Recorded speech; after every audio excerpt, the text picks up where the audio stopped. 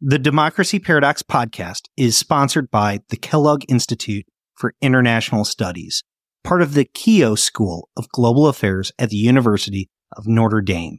The Kellogg Institute has a 40-year history of excellence in advancing research and education on global democracy and human development. Learn more about the Kellogg Institute, including its world-renowned visiting fellowships for scholars at various stages of their careers at kellogg.nd.edu. If I could say one thing to every citizen, it's to put country before party, which is, at this time, it almost feels like a hollowed phrase because we've kind of heard it so often, but it's like actually true. Welcome to the Democracy Paradox podcast. This is my daddy.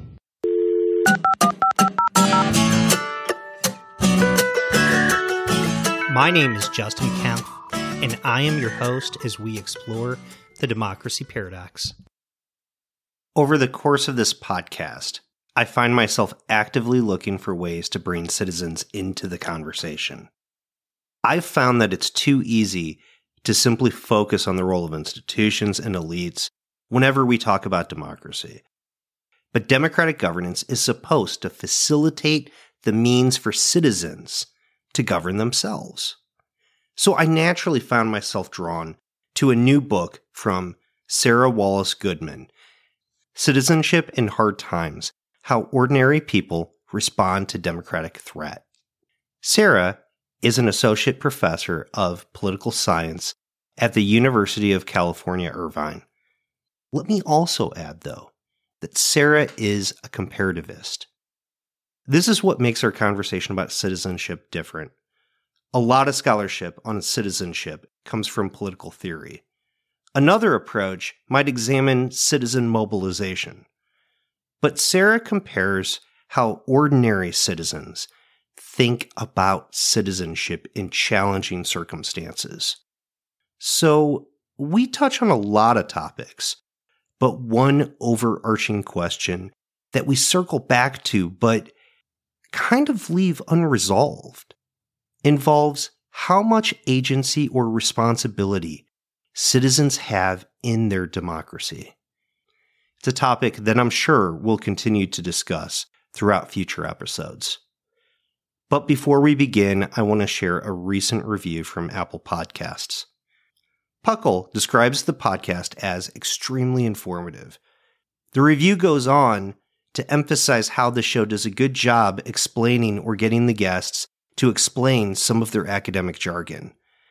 This is really great to hear because one of my key goals is to make some of the most interesting and cutting-edge ideas about democracy more accessible. Hopefully this show also accomplishes that goal. So on that note, here is my conversation with Sarah Wallace Goodman. Sarah Wallace Goodman, welcome to the Democracy Paradox. Thank you for having me. Well, Sarah, I thought your book was so refreshing because you place citizens at the center of the conversation on democracy. It sounds so simple, but I found that it's actually unusual in political discourse. In fact, in the book you write, citizens have the power to defend democracy or deliver autocracy. It's such a powerful line. But here's the tough question for you. Do citizens deserve the blame when democracies break down then? So it's a really tough question. It is. And as social scientists, I think we're really trained to think empirically and not normatively, right? So we really want to sort of describe things as they are, what's happening, and kind of relegate these kinds of thoughts to concluding remarks or sort of big picture. But we're really kind of trained out of that. So I thought, really hard about this question all throughout the writing. And, there is a role for elites in conversation with what citizens do because citizens have this great mobilizing capacity. I mean, historically, time and time again, we see this. The power of social movements is really unmatched in terms of, making and breaking regimes. However, we live in a sort of information environment where citizens powerfully absorb, respond, and understand threat through elite cues. Media and elite cues are so central that citizens understand what is threatening as a function of how it's presented to them. And so democratic threats are a really hard thing for citizens to think about because we don't think about our democracy or our civic obligation. It's not like an economic threat where we understand in real terms how it affects us, how it affects our employer, how it affects our community. It's not like a health threat where we can see sort of biological changes to ourselves and our community. Democratic threat needs explanation because it's also something that most citizens don't really experience. I mean, maybe they experience it in a polling booth, but not everyone. You know it's working when you don't have to think about it, when you don't have to question if your rights are available to you. And so it's really hard for the everyday citizen to think about the democratic threat, to see how it's threatening, and to see how they have agency in offsetting some of these things, which are actually very big. You could see, for example, that there is interference in our election, but you may not know what you as an individual or even what a group of people can do to mobilize and offset these big institutions in the national level. So like citizens do have a role to play. They have a share of the blame, but also they are very dependent on the kind of messages that elites share with them and how they describe democratic threat to them. So, we could say this person should know better, or like a Republican should know better because they know that the 2020 election was actually fair and they know that the 2016 election had interference. But when you think about the individual level, like this requires an individual who may not think about politics ever, but to do a lot of homework, to ignore cues, to seek out independent information, to potentially like break with the conventional wisdom of their friends and social networks. That's just like a lot of heavy lifting from a starting position that something may not be a real threat. It's complicated because in a democracy, we ask a lot of citizens, just in elections alone. And I don't want to distill it to this one institution. But if we look at an election, voters are going to go into that polling booth and they're going to make decisions based on issue preferences. And even then, they might be thinking about wider ideological frameworks versus maybe a single issue that they care about. Other voters are going to think about the character of the people that they're electing. And even then, it's complicated because on one hand, you want somebody who's a good person, almost a saintly person, a person who's better than you are. But then on the other hand, other people want somebody who's relatable, somebody that they can have a beer with. So it's complicated because people want different things in elections. And to tell them throughout all of this, you need to also consider whether or not this candidate is going to uphold democracy, then adds yet another variable that makes it difficult for them to decide. In a recent article in the Journal of Democracy, Robert Kaufman and Stephen Haggard said, even if opposition groups are aware of what is happening, the wider public may not recognize that the playing field has been decisively tilted until it is too late to mount a meaningful defense. And they're getting at the point that you just made, that maybe elites understand, maybe certain activist groups understand that democracy is under threat, but maybe the average everyday citizen doesn't understand it until we get past a certain point that they can no longer do anything about it. That's right. When I try to explain my book to my non-political science friends, which is a good test of coherence, but also a real challenge in terms of sort of conveying political information to people that don't typically think about politics. And, I use the example of foreign interference in elections, and I say, we might have this, bipartisan Senate intelligence that tells us that there was outside influence in the election. And the thing for you as a citizen is questioning whether you can trust the next election, right? And so I kind of explained to them, you can't do anything about that election, but think about kind of the long-term effects. Trust in institutions is a very important part of democracy. We have to trust that rules are applied. We have to trust that authority exercises discretion, right? We have to trust that rights are guarded, and we have to trust that institutions are uninterfered, right? That elections proceed freely, fairly, and frequently.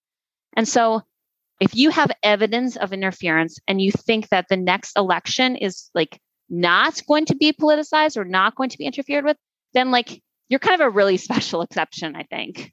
And so I think that's like a tangible way to kind of explain to people who don't think about politics a lot, in inviting them to think more critically about their relationship with the political system, right? The things that we take for granted, which typically is political trust. So to dive in deep into some of the ideas in your book, Sarah, there's a lot of terminology going on, a lot of ideas that kind of intersect one another that are floating through the book. And one of the biggest differences between ideas is between a citizen and a partisan. The idea that in good times, democracies oftentimes encourage citizenship, and during difficult times, they tend to fall back into partisanship. Can you talk a little bit about the difference between citizens and partisans? Yes. So that's really the key takeaway. When you center citizens in thinking about democracy and democratic threat, it means thinking about what civic obligations are. So you as a citizen, if you ever think about what your civic obligation is, you might think that it's obeying the law, paying your taxes, signing up for selective service. When I ask my students, this is what they think about when I ask them, what are the obligations of citizenship? So typically, if you think about civic duty at all, it's going to be those kinds of things, behaviors, maybe some of these attitudes. In hard times, I make the argument that citizens think about their partisan preferences. They think about their party. They think about what's best for my party. So if I ask you as a citizen, what is your civic duty? And you say taxes or whatever, serving on a jury. During hard times, you wouldn't say serving out Democratic Party goals. But during hard times, I argue, people see incentives in supporting their side. They default to sideism. They think about what best serves my side. How do I meet my side's goals? How do I protect the interests of my side? And that's why centering citizens in hard times reveals this important fault line, that citizens see incentives in defending their side, either as challengers or as status quo beneficiaries. And they define obligations in a way that benefits maybe their party, but not democracy. That trade-off becomes visible when they see their obligation as a partisan, as opposed to a sort of citizen without those sort of partisan priorities. It reminds me of an article from Milan Svulik that was out there for a long time as a working paper, and I think he just published it in 2020. But he did this study where he tested the voting preferences of people in Venezuela, where he asked them whether or not they would support a certain type of candidate, and he would describe them and make them clearly undemocratic. So they had to make a clear ideological choice between somebody they supported versus somebody who was democratic.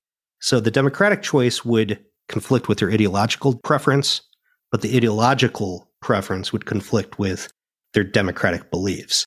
And he found that the more polarized people got, the more likely that they were going to be supporting these extreme candidates that were undemocratic.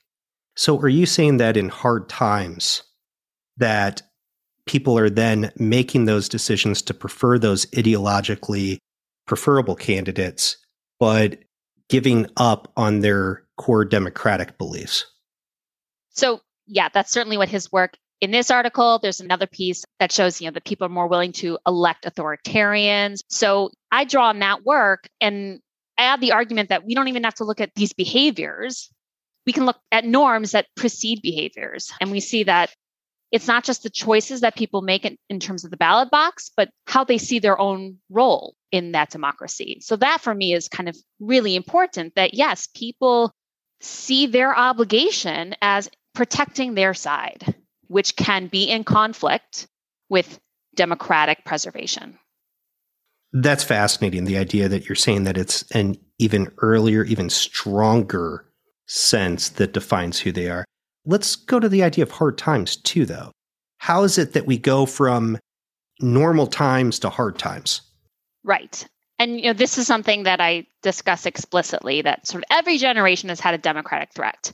The nature of the threat has changed, right? So in the 1990s, while I talk about them as the idealized West Wing days of American democracy, the problem for democracy was low participation. And so I also studied the European Union, and it was kind of very much the same concern, particularly with respect to the parliament and the institutions that govern the EU itself, right? It's like the democratic deficit. So like every generation, every democracy sort of has these hard times. So what I try and focus on in the text is sort of these specific structural threats.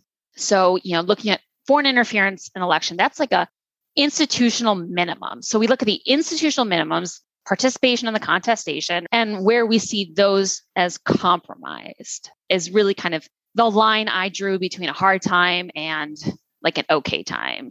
Hard times is really about kind of structural compromise to the kind of predicted institutions.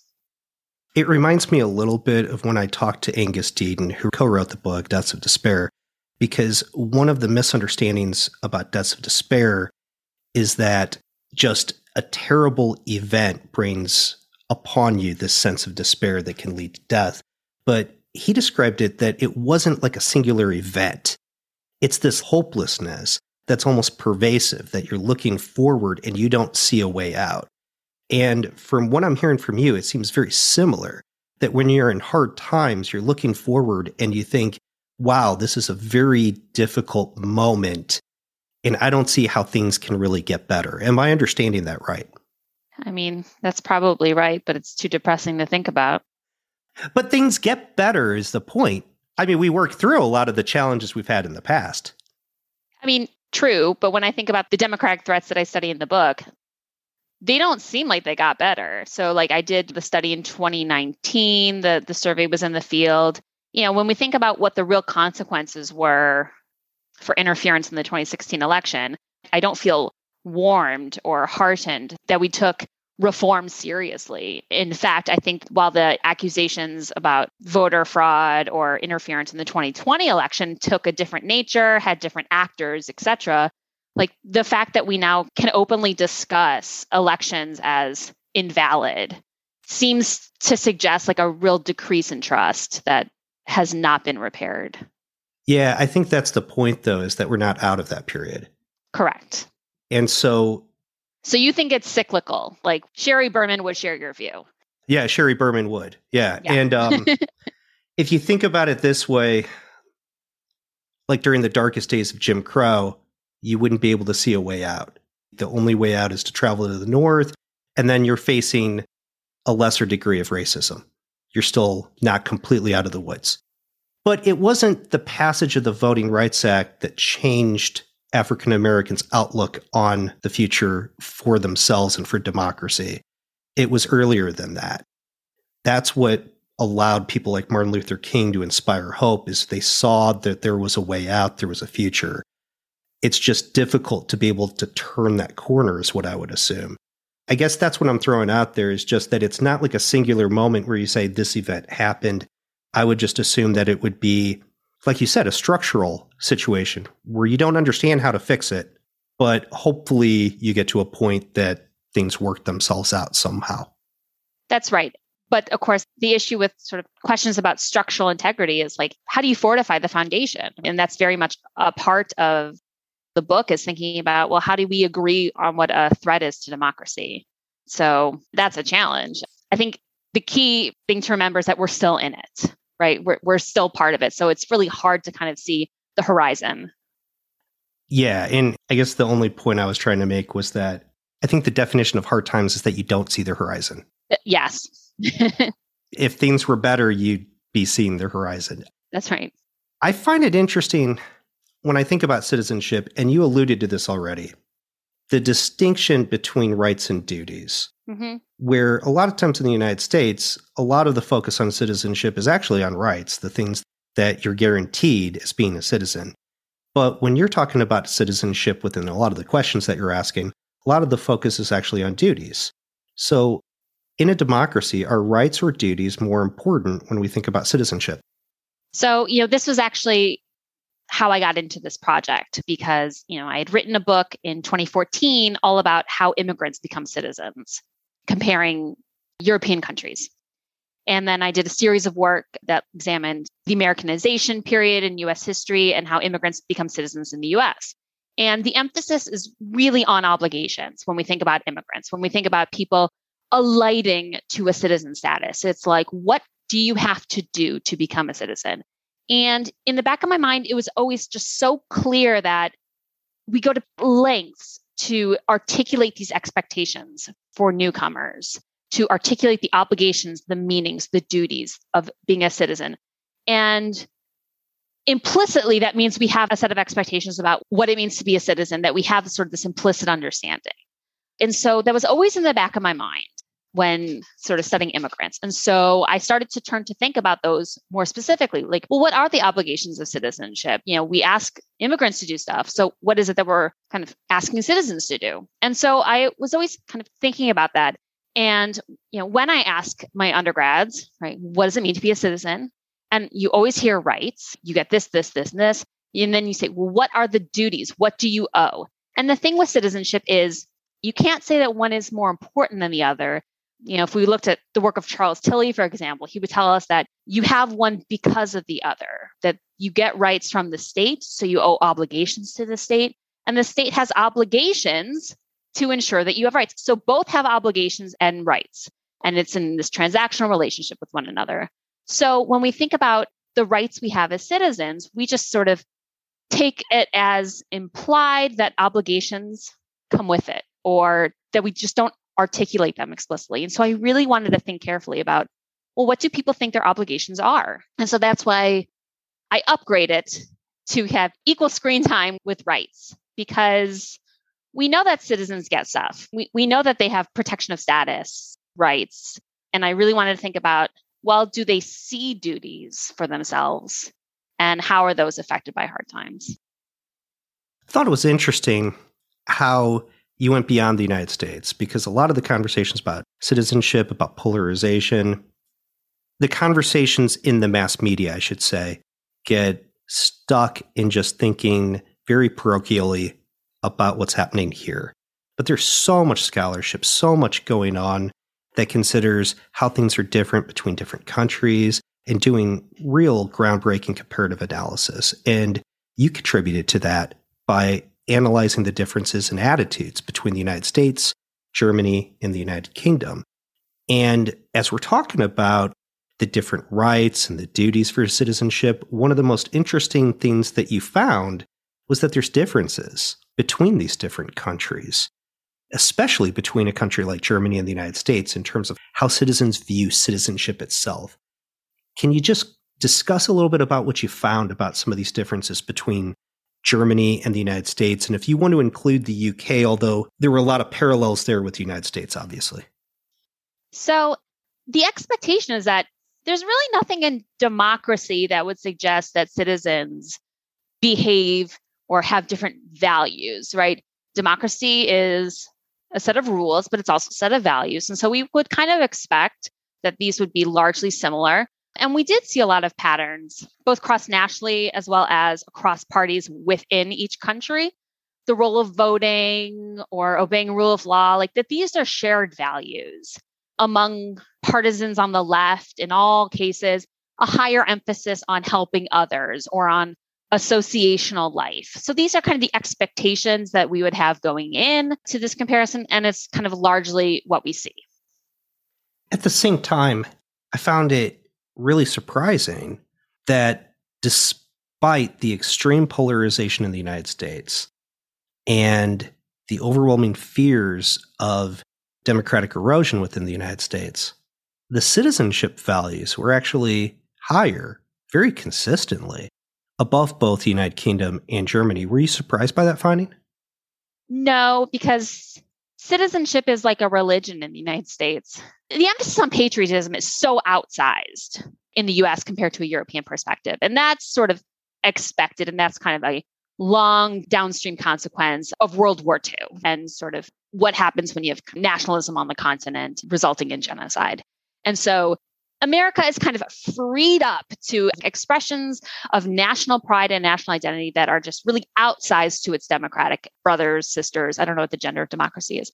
But the point being that that wasn't a surprise because citizenship is the identity. And when you don't have sort of things like long historical shared traditions or homogeneity, this is sort of the political identity default.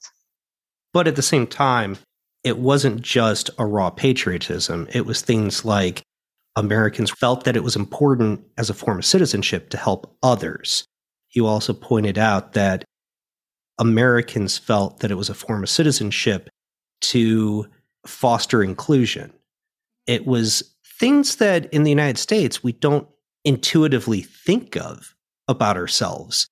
And we might think of a country like Germany that seems to have a stronger social safety net, that has less polarization at the moment, to have stronger values regarding these. But we actually found those values to be stronger in the United States. I was surprised by the conclusion there. Yeah, I see that. I suppose I went in thinking that like institutions can compensate for those values. It's more of a reflection of America's laissez-faire approach, I think, to community, to what the government should do. So I expected like really high on the help other dimension, right? But these are welfare states. So actually citizens don't have to hold high values that they should help others because there is a safety net in place. So I think you have institutions kind of compensating for what individuals need to do in these settings versus in the United States. There is just such a high onus on individualism and for individuals to sort of center themselves in social problems and be responsible for that. So how much do you think institutions shape the way that people think about citizenship within these countries when we see these differences? And I don't want to overstate the differences. I mean, a lot. I think that maybe this is a product of my initial training, but I'm an institutionalist and I look at behavior within the context of institutions. And I think that in political science, we're very much sort of invited to think of ourselves as one way or the other, that we study institutions or we study behavior.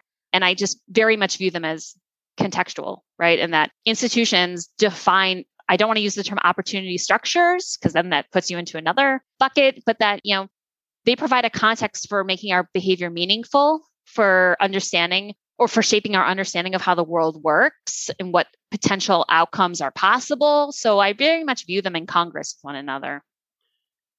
Okay. So the United States is considered to be undergoing a period of severe or pernicious polarization, if you will. Germany is not. Correct. Why is there a difference? Well, it's like you're my mind, re-inviting me to examine my research design 3 years ago. It's a real challenge to do cross-national research, especially if you're doing survey experiments, because you want to think about similar threats. Well, like polarization is not a similar threat in this sense. There's just no way it could be because Germany is not a two-party system and social conflict has not consolidated around partisan identity. And partisanship is a much more fluid identity in a multi-party system than it is in a two-party system. And so when I think about how people talk about polarization in Germany, I really narrowed in on this idea of the breakup of social cohesion and that was a real meaningful threat. And while it doesn't consolidate along partisan lines, it raises the idea that community is under threat when you have social fracturing or disintegration of cross-cutting ties. So for me, that's the part of polarization that is most threatening for democracy. It's not the fact that we exist in these separate lives. It's the fact that we exist in these separate lives without these cross-cutting ties. And so I talk about in the theory that it's these cross-cutting ties that make things like consensus possible, that makes things like deliberation possible, that makes compromise possible. Not saying we always need to compromise, but sometimes it has to be in the toolbox. If the purpose of government is problem solving, but it has to be a viable choice. And so the absence of social ties, cross-cutting social ties, was for me the important part of polarization that could be compared across three cases. So while in the US, that happens along partisan fault lines, in the UK, it's issue salience. And I talk instead about Brexit as being the source that fractures these social ties. In Germany, I just focus on the disintegration of these ties based on sort of social fracturing. So we can think about kind of poor areas with high unemployment or levels of educational attainment, that these are sources of social fracturing that can undermine social cohesion in the German case. So Obviously, every democracy is going to have some degree of polarization. If you don't have any sense of polarization, there's no sense of what people are voting for. There's no contest between ideas. It's just an empty contest between politicians saying that I have the best personality. I guess that's what you'd be voting for at that point. In the book, you have an interesting quote, though. You write that polarization is, at its core, a problem of liberal democracy. And like I said, every democracy is going to have some degree of polarization, but it does oftentimes spiral into something more of a problem. And right now in Germany, it doesn't seem like as much of a problem, but just, 20, 30, 40, 50 years ago in the United States, it didn't seem like much of a problem. Today, it seems like one of the biggest political obstacles that we have to overcome. Is severe polarization, is that really an inevitable outcome of liberal democracy? I think when we are incentivized to organize exclusively around one identity, when that social identity is a catch-all for all the other identities, then yes, I do, because it distills all nodes of conflict. And, democracy is conflictual, right? Democracy is disagreement, institutionalized. It is contestation. So when we distill all those differences, when we collapse them or flatten them to this kind of one catch-all, then we lose all these other opportunities to find compromise. So like I said, if one of the core aspects of democracy is this competition, is this conflict, and one of the core values of liberalism is mutual toleration, when you aren't even practicing those, then you sort of have this built-in defect. If you can't do the things that liberal democracy is, then it isn't a liberal democracy, right? There's all these quotes about democracy is a thing that you keep on doing. So if you're not doing the thing, if you've eliminated opportunities to compete and you've eliminated exercises of mutual toleration and you've distilled people's identity to this one thing, or all their interests and opportunities to this one thing, then you really are losing sort of the practice that makes liberal democracy viable or endures. So we don't just see differences between countries in terms of attitudes about citizenship. We see differences between political parties or between ideologies. You really define it between Democrats and Republicans. It's a little bit easier to differentiate between those. And I was really surprised by at least one of the findings that you had. One of the most important, here I'll just read the quote. Democrats also express greater importance in obeying the law and vigilance. Republicans, by comparison, do not lean into liberal democratic norms. Instead, they reduce support for obeying the law in associational life. I was very surprised. In this last presidential election, Trump wanted to be the law and order candidate, yet you find that Republicans don't actually support the idea of obeying the law as much as Democrats do. Democrats are oftentimes demonized as being protesters and being very loose about the idea of the law. Help us explain this difference, the reason why Democrats are more likely to believe in the law than Republicans. So the thing is, a law and order party connotes really different things than what I'm asking. So I asked, do you think that a good citizen obeys the law? So it's kind of asking them specifically in the context of civic obligation. But rule of law in a law and order party is the police. I mean, let's be clear, like following the law, obeying the law, those are sort of classically liberal values, not liberal as in liberal versus conservatives, but as a kind of liberal democracy. So, following the rules is something that everyone who's a lowercase d Democrat should do. And so if that's law, is just following rules, right? You want to make sure that judges make decisions according to the law, make sure that people don't, speed. Like these are laws, right? Then we should all want to follow laws because they make predicted iterations possible, right? That's the thing about law. That's why liberalism tells us it's important. It lets us have repeated interactions with one another. And order in the Law and Order Party is about strength. It's not about repeated iterations. It's about strength. So a Law and Order Party arguably is neither about law nor order. Discuss. It's about strength in police. And I think that the phrase itself is a clear connotation of that to party insiders, because the phrase itself has a different meaning than what I'm actually kind of asking citizens directly. I mean, I asked the question, but at the same time, it's pretty obvious once you think about it for a moment, because it was right-wing Donald Trump Republican supporters that were the ones at the assault on the Capitol on January 6th that were breaking the law, in their mind, breaking the law to be able to fulfill their duty as a citizen. So in other words, they think in order to be a good citizen, you might even have to break the law, which is very much illiberal. It's very reminiscent of the black shirts and Mussolini, in my opinion. I don't want to say that it goes that far, but it definitely starts to move on the spectrum, I would say. When you take it into your own hands, it is neither law nor order, right? When you no longer respect the institutions that are in place to do those things. You know, I've been twirling the phrase of patriotism around in my head a lot as we approach the anniversary of the Capitol insurrection. And like, the first people to call themselves patriots would be the people that stormed the Capitol building. You know, they belong to organizations like the Proud Boys and the Oath Keepers. And, you know, Marjorie Taylor Greene was signing copies of the Constitution to defendants who were in prison. I mean, like, you see all the signs of what would look like patriotism. And we take signs and symbols very seriously in this country. But that's not to say that that is patriotism. What it is to say is that we have very different definitions of what patriotism is. And in hard times, like, those are informed by partisan preferences. Why is the United States undergoing hard times and Germany isn't? Is it literally just the feeling of polarization between citizens?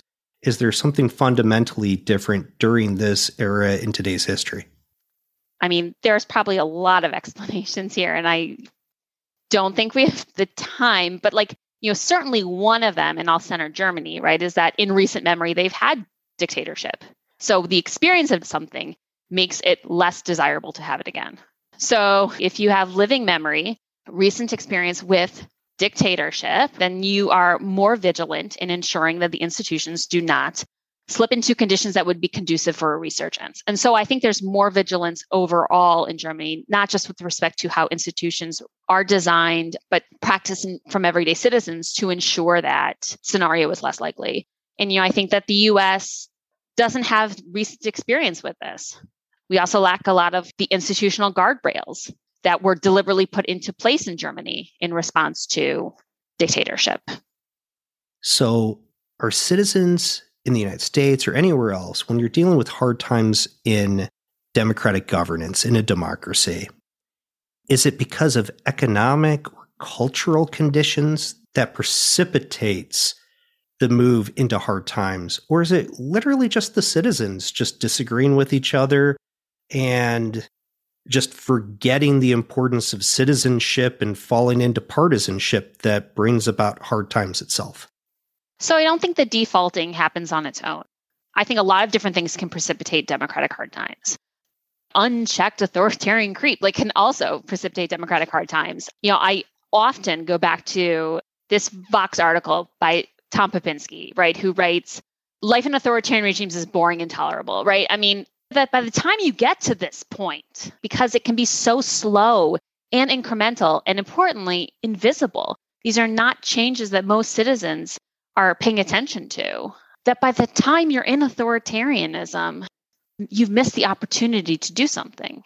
And so democratic threats are unlike social or economic, these big macro shifts. It's unlike it because it needs that extra step of information and framing that citizens aren't kind of always going to experience. If you have a presidential election every 4 years, the amount of time between those two, in which, slip out of practice of vigilance, or you can slip out of the practice of being formed, two values that we know citizens take seriously because I asked them on the survey and they rate them as among the highest of civic obligations is to be informed and to vote. But when you have such a large gap between those two, things can change in electoral reform, things can change in appointing new electors, like all these devices, these institutional devices can change, and the crisis could have already happened.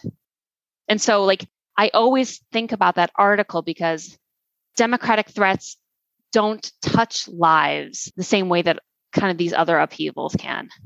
I mean, the work of democratic threat to get citizens to care is really telling them about it in a kind of consistent, real, shared way, a way in which both sides of the aisle think seriously about the consequences.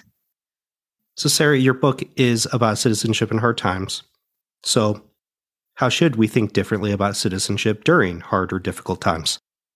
If I could say one thing to every citizen, right, it's to put country before party, which is, at this time, it almost feels like a hollowed phrase because we've kind of heard it so often, but it's actually true. And it's true not just at, the high levels of party elites, but it's what, I see in my book when I ask citizens about what they should do is that when they put party incentives, when they put those first, the long-term effect that, it has on creating a new norm for what's allowable in a democracy. Authoritarians can get away with authoritarian creep because citizens who benefit from the status quo exhibit allegiance, exhibit patriotism, think that their job is to support the government, don't question the values of government, or exhibit less support for being informed. That these norms start to shift, then let elites get away with more stuff, right? So it doesn't mean throw up the barricades or march on Washington, but thinking about country needs before party needs, and that democracy is really about iteration. It's coming back to the table. There has to be a next election. When we stop having that horizon of the next election, right, is sort of when we've kind of crossed the threshold. But it's really about thinking about the needs of the lowercase d Democrat versus the uppercase d Democrat, so to speak. Well, Sarah, thanks so much for stopping by to talk to me. Thank you for having me. It was fun.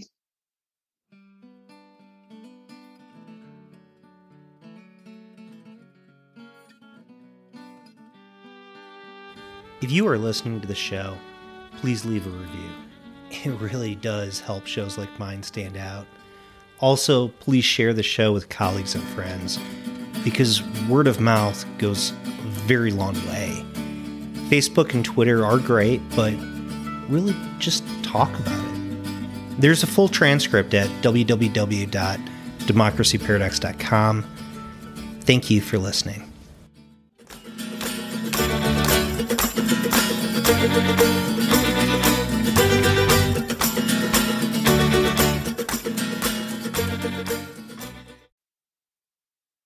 The Democracy Paradox podcast is sponsored by the Kellogg Institute for International Studies, part of the Keough School of Global Affairs at the University of Notre Dame.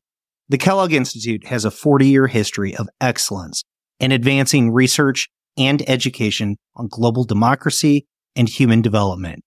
Learn more about the Kellogg Institute, including its world-renowned visiting fellowships for scholars at various stages of their careers at kellogg.nd.edu.